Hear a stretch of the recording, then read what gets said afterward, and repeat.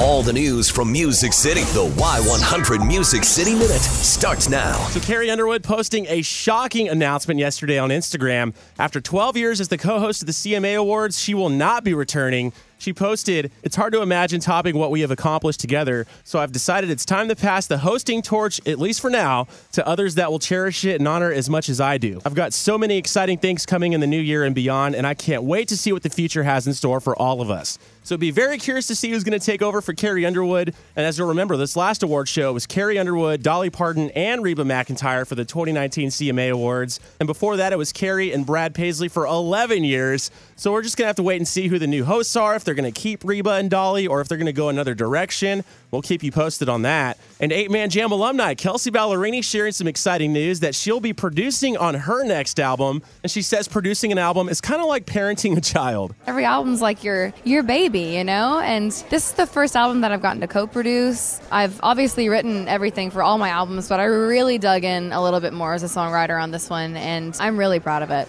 She's really grown a lot in her songwriting since she first came out, so we cannot wait to see what she does on this next album. And Garth Brooks, a proud dad. I totally get this. Now, I have one daughter, but Garth has 3. God bless him. But this is what he has to say on the new year and watching them go into 2020 as they get older. I'm getting to watch my girls turn into their mother and Trisha. Having 3 daughters, I'm watching 3 girls in their 20s who step into the workforce.